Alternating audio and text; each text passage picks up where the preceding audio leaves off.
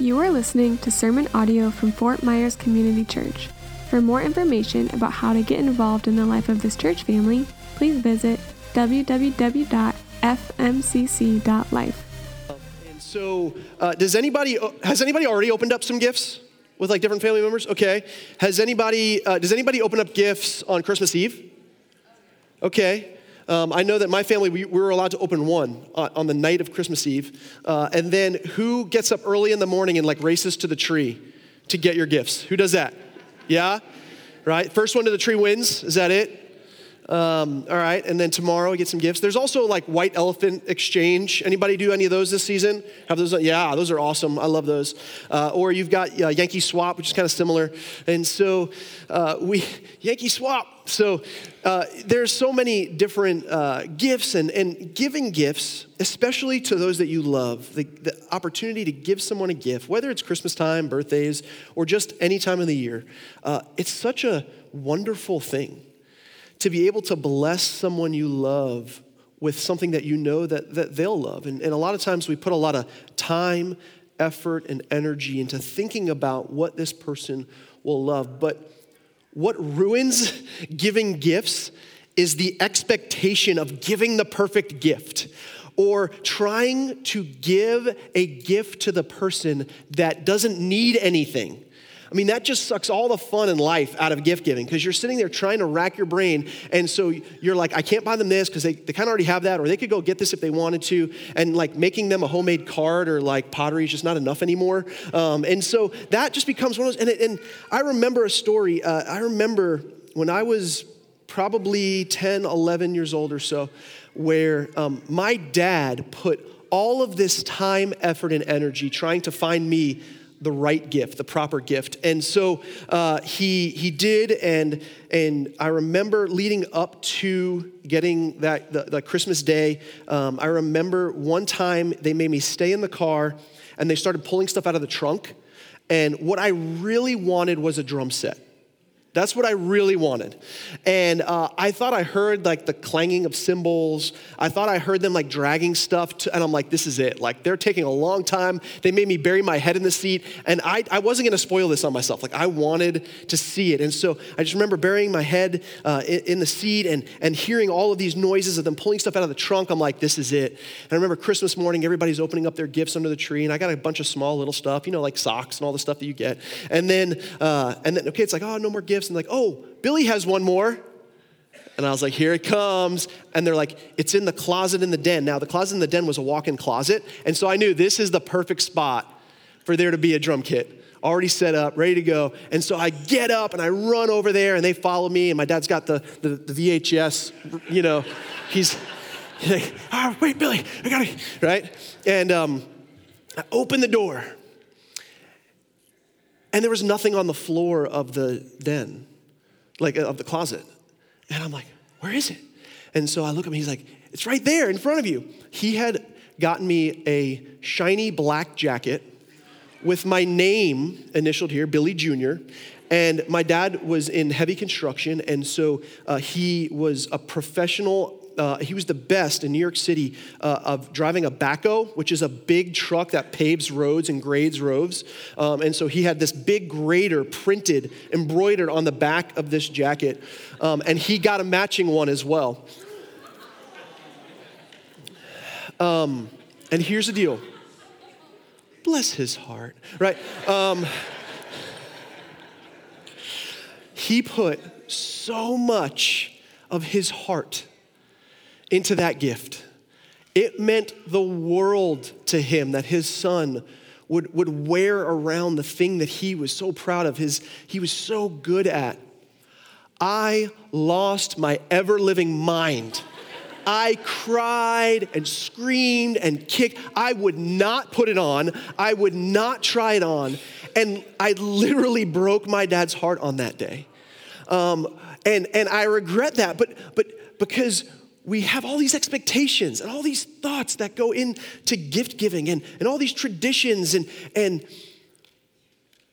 we forget that the whole point of giving gifts to somebody is the meaning behind it and the love behind it and the relationship behind it.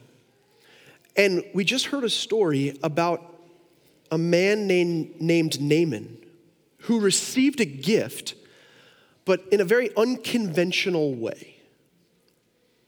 A man who, in the book of 2 Kings 5, and if you have a Bible, I'd love for you to open your Bible. We'd like for you to hold the Word of God in your hand here. If you don't have a Bible, there are some Bibles, I think, somewhere in the aisles, or there's a YouVersion Bible app that you can open up and follow along. 2 Kings chapter 5. I'm going to kind of give us some context and storytell a little bit of this story, but Naaman was the commander of the Syrian army.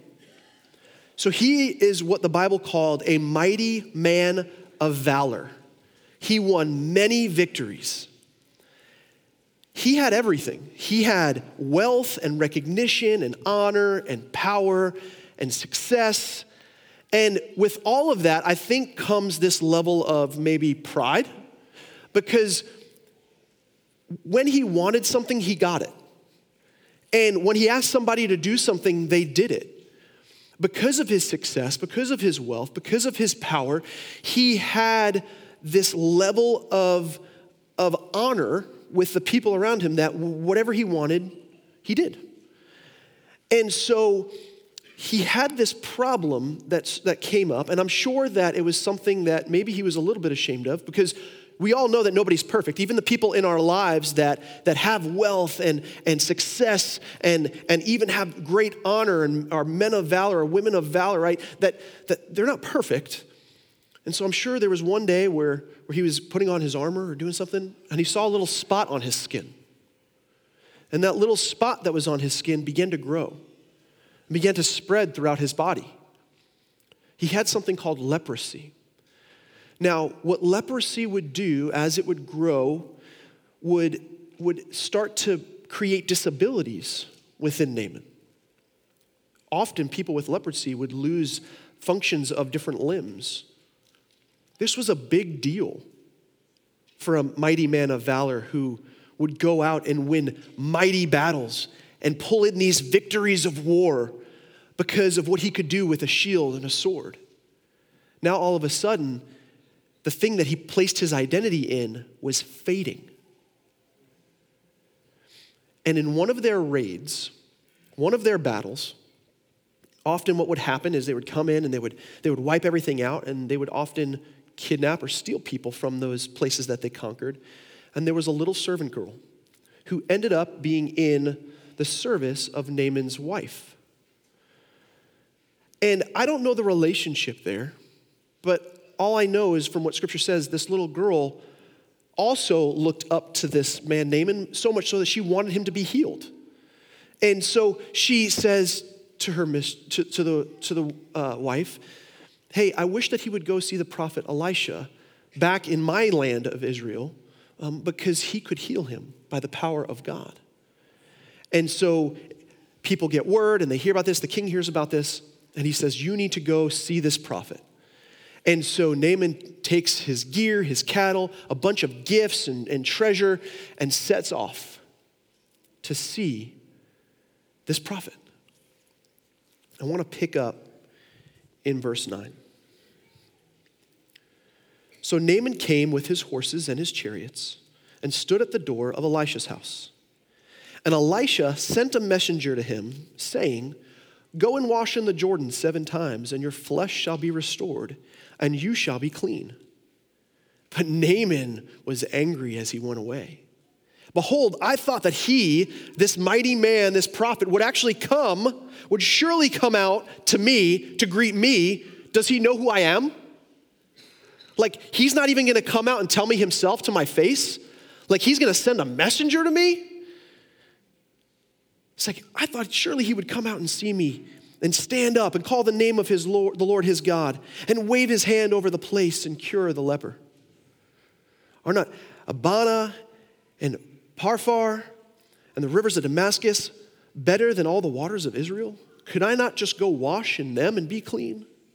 So he turned and went away in a rage. But his servants came near to him and said to him, "My father, it is a great word the prophet has spoken to you. Will you not do it? He actually said to you, 'Wash and be clean.'" So they reason with him, and he goes down, and he dips himself 7 times in the Jordan, according to the word of the man of God, and his flesh was restored, like the flesh of a little child, and he was clean. So as we're looking at this story, I just want to give us some observations about Naaman's story. 3 observations about the gift of Naaman's healing. Number 1, the gift was simple.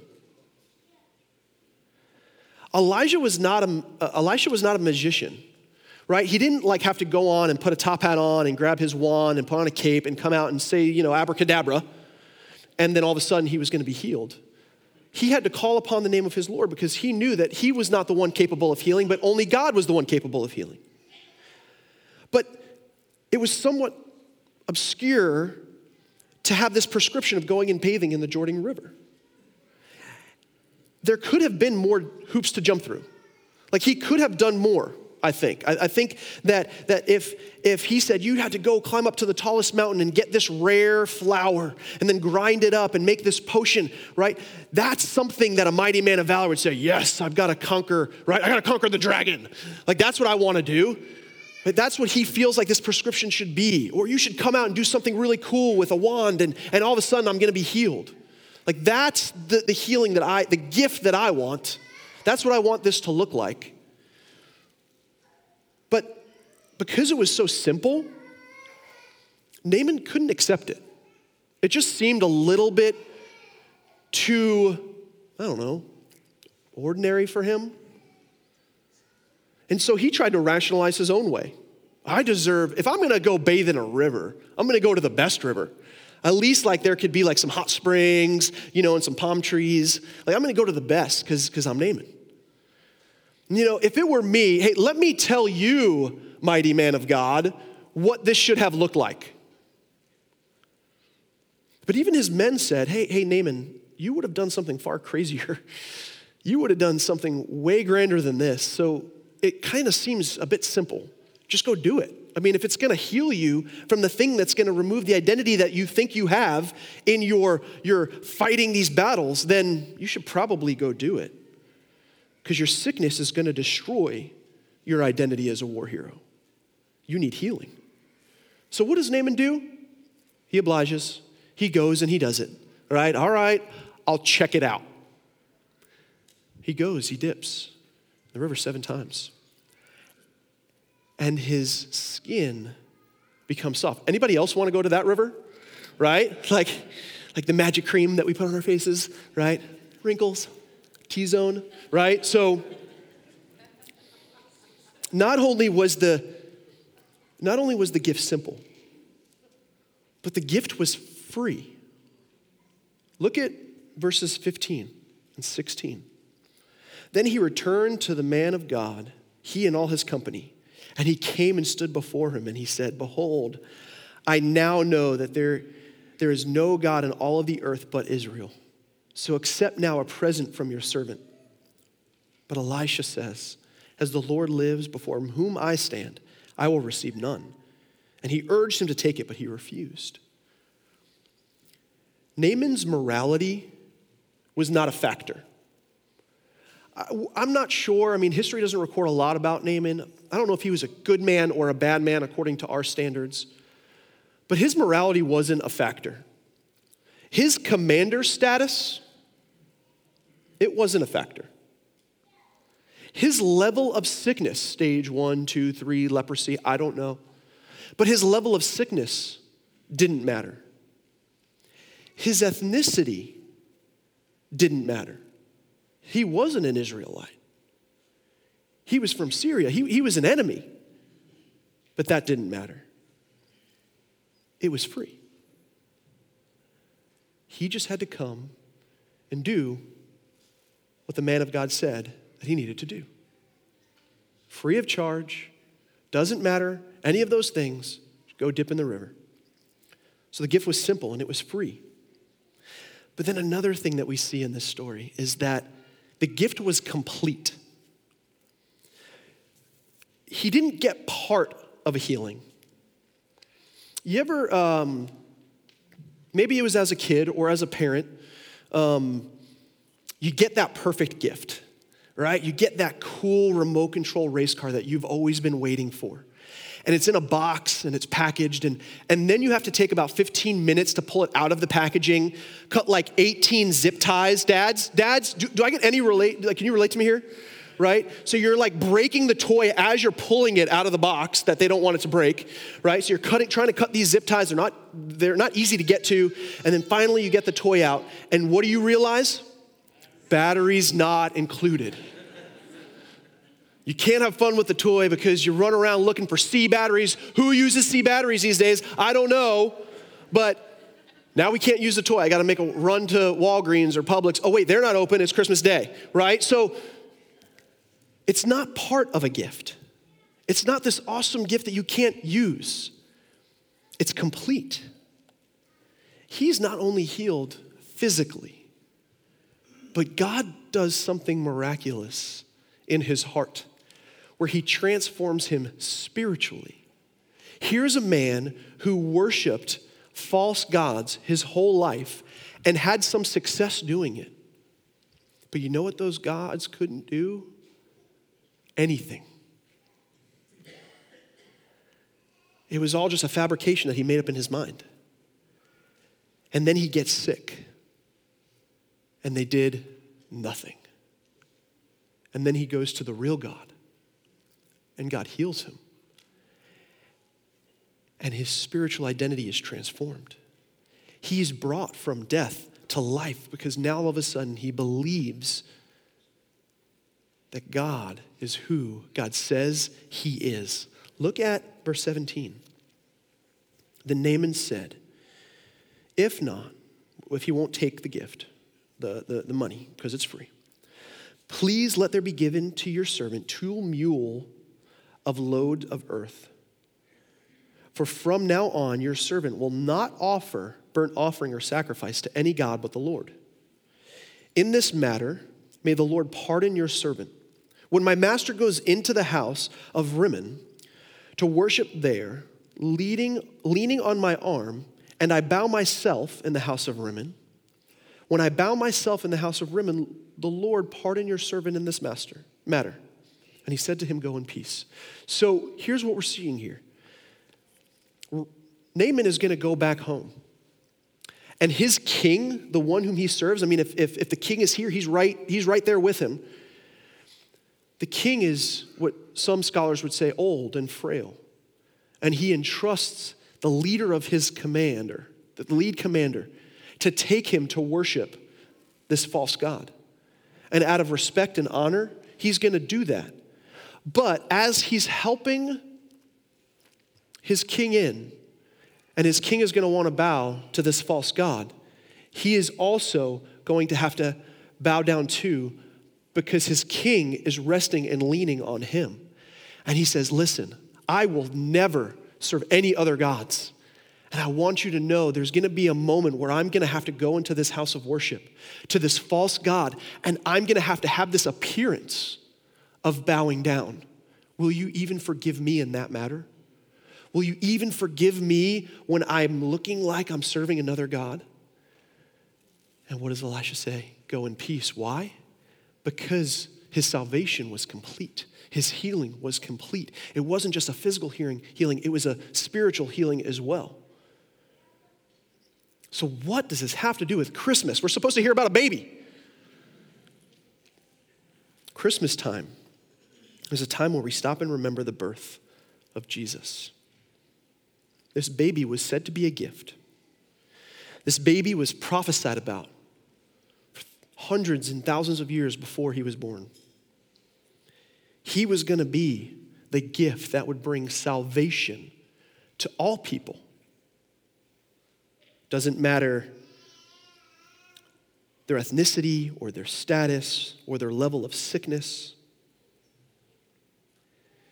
Historical evidences prove that this baby, Jesus of Nazareth, was born, and that the baby grew up and actually claimed to be God. And many would claim that this baby, Jesus, was the greatest gift of all time. And many would reject the gift just like I rejected the gift that my dad gave me that one Christmas of that jacket. So why do so many reject this gift? And why would someone receive this gift? Well, the gift of Jesus' birth is simple, wonderfully complex, wildly obscure, utterly simple. We would have planned it different. If you're anything like me, I would have planned it different. Like, I don't think I would have formed the Savior of the world coming in as a baby. Romans 10:13. For everyone who calls on the name of the Lord will be saved. Mark 1:15. The time is fulfilled and the kingdom of God is at hand. Repent and believe in the gospel, which is believe in Jesus as the only way, the only truth, and the only life. Seems too simple. Repent and believe? I mean, it's kind of hard to accept. I mean, I think I need to do more. I mean, I'm enamored by progress and performance. I got to at least read a book, right? Give me a couple of YouTube videos to watch. Like, I got to go to a class before I can actually get into heaven, don't I? Repent and believe?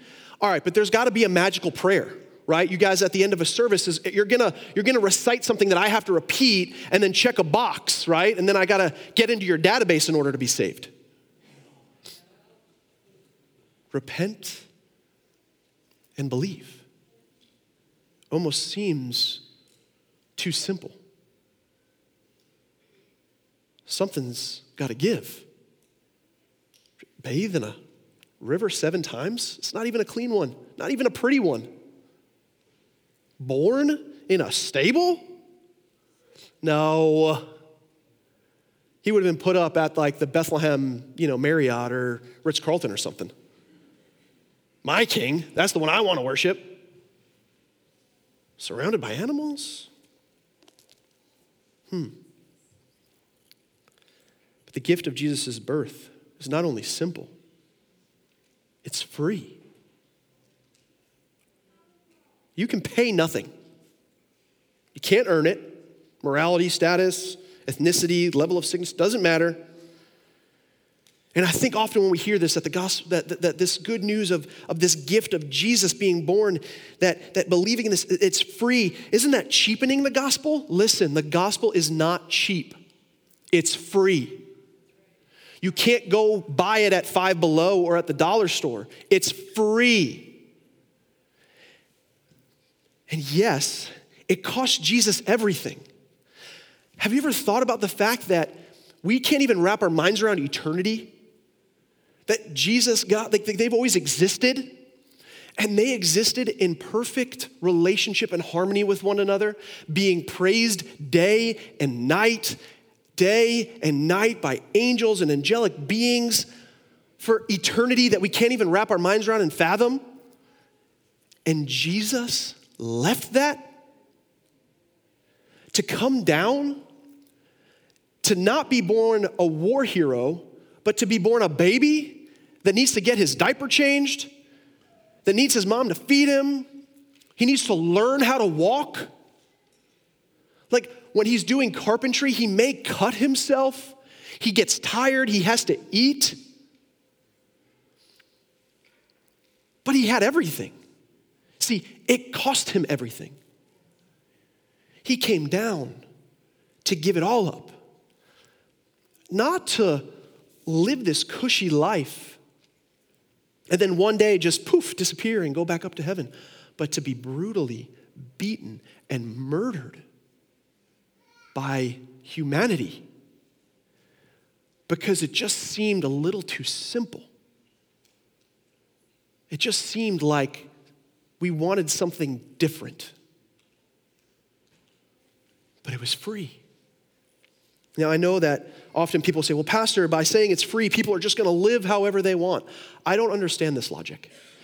Here's why.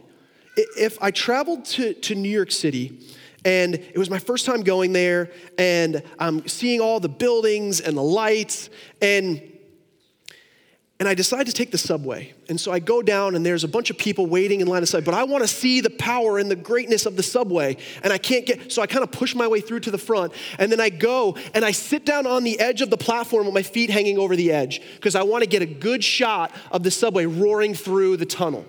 Do you know what would happen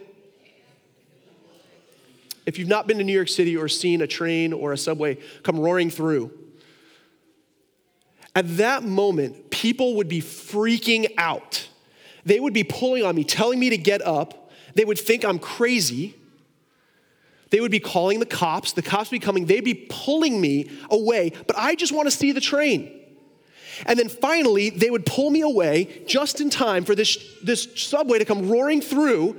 And all of a sudden, I would see the power and the might and the complete chaos that brings through that tunnel, realizing that if I was sitting where I was, it would have sucked me in and I would have been obliterated.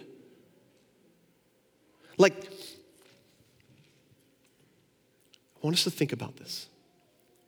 That's what sin does. We like to get so close to it because we want to see it. We want to be just play a little bit. Hang out, have fun. And then it sucks us in and destroys us.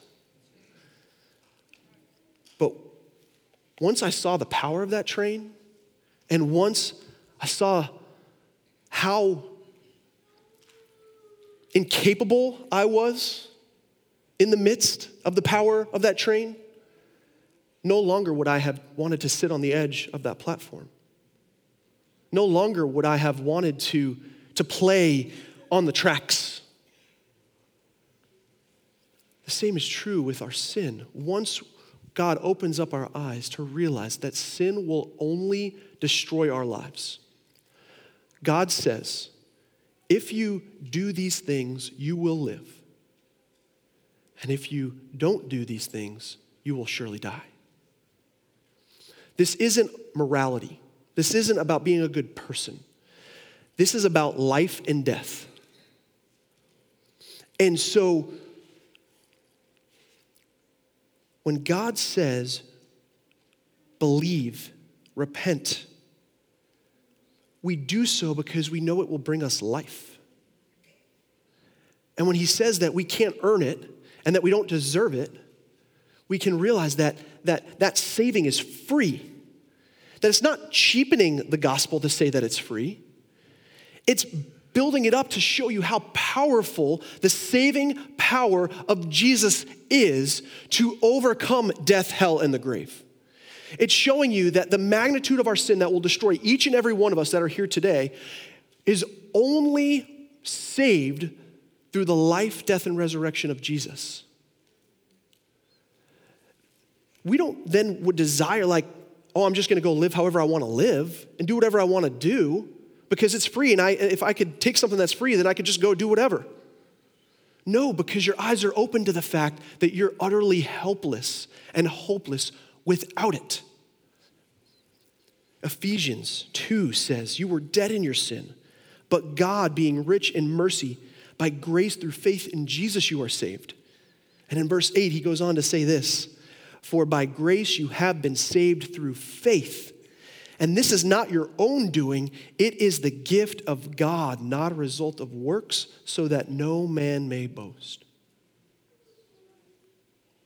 Years ago, there was someone that was standing out on the curb out there with a sign that said, this church preaches heresy.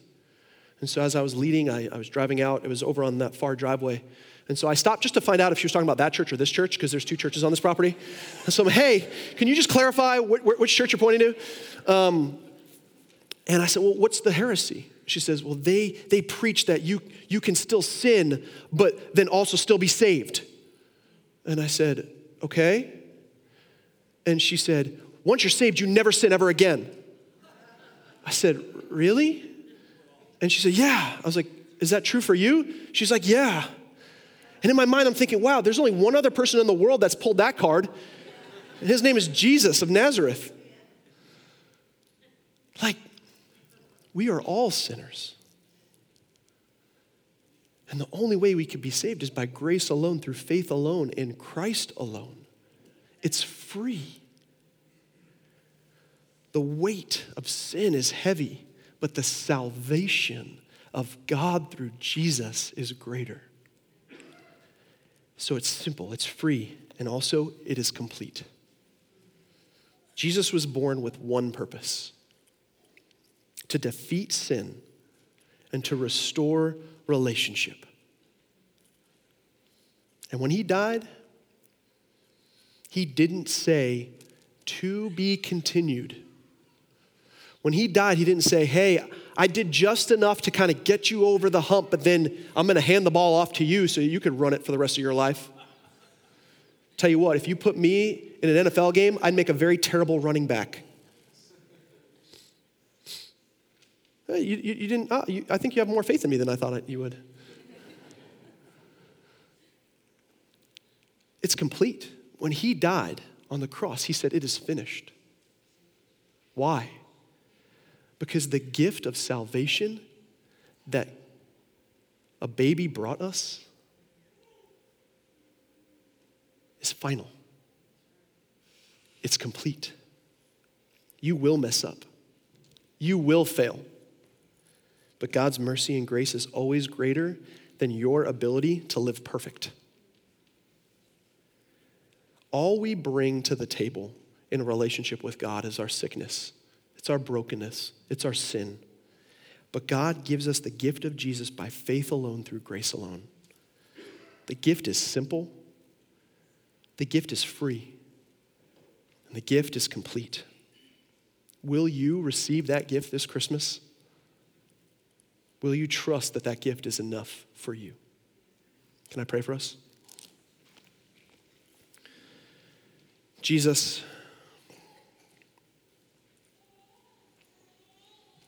often we look for so much more. We want to do so much more. We want to earn your favor. We want to feel like we played some kind of part. Just like Naaman.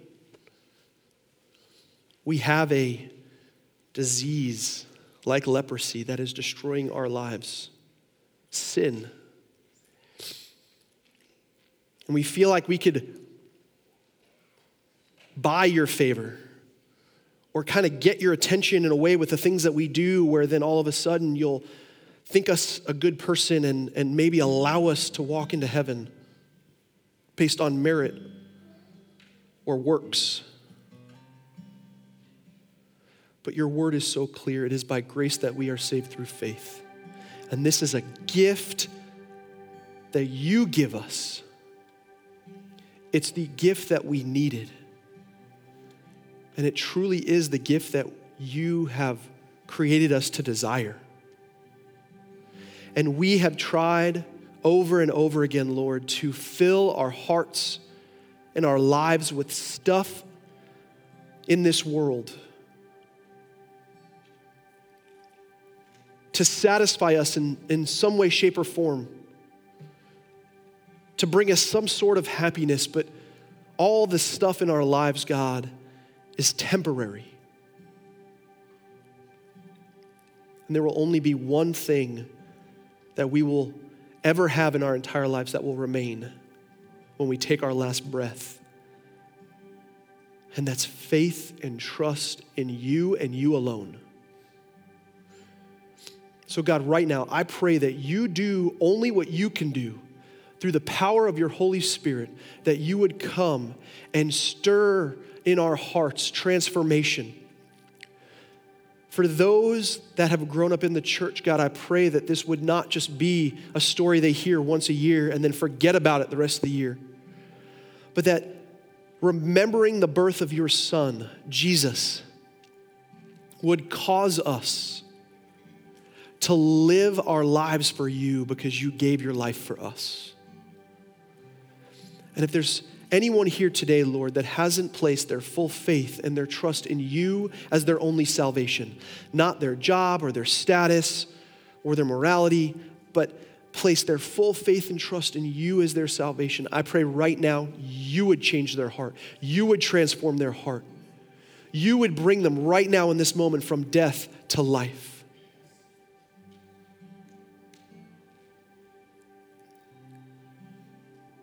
Holy Spirit, come. Holy Spirit, transform. And I pray that we would be a people that take this good news and bring it to the world. Every man, every woman, every child. God, we as your church link arms with other local and global expressions of your church that will be meeting and celebrating your birth. God, our world is so broken and we need you. We need your salvation. Our friends, our neighbors, our coworkers, they need you. Our moms, our dads, our grandparents, our cousins, our aunts, our uncles, they need you. I pray you would give us the courage to go share your good news in this season.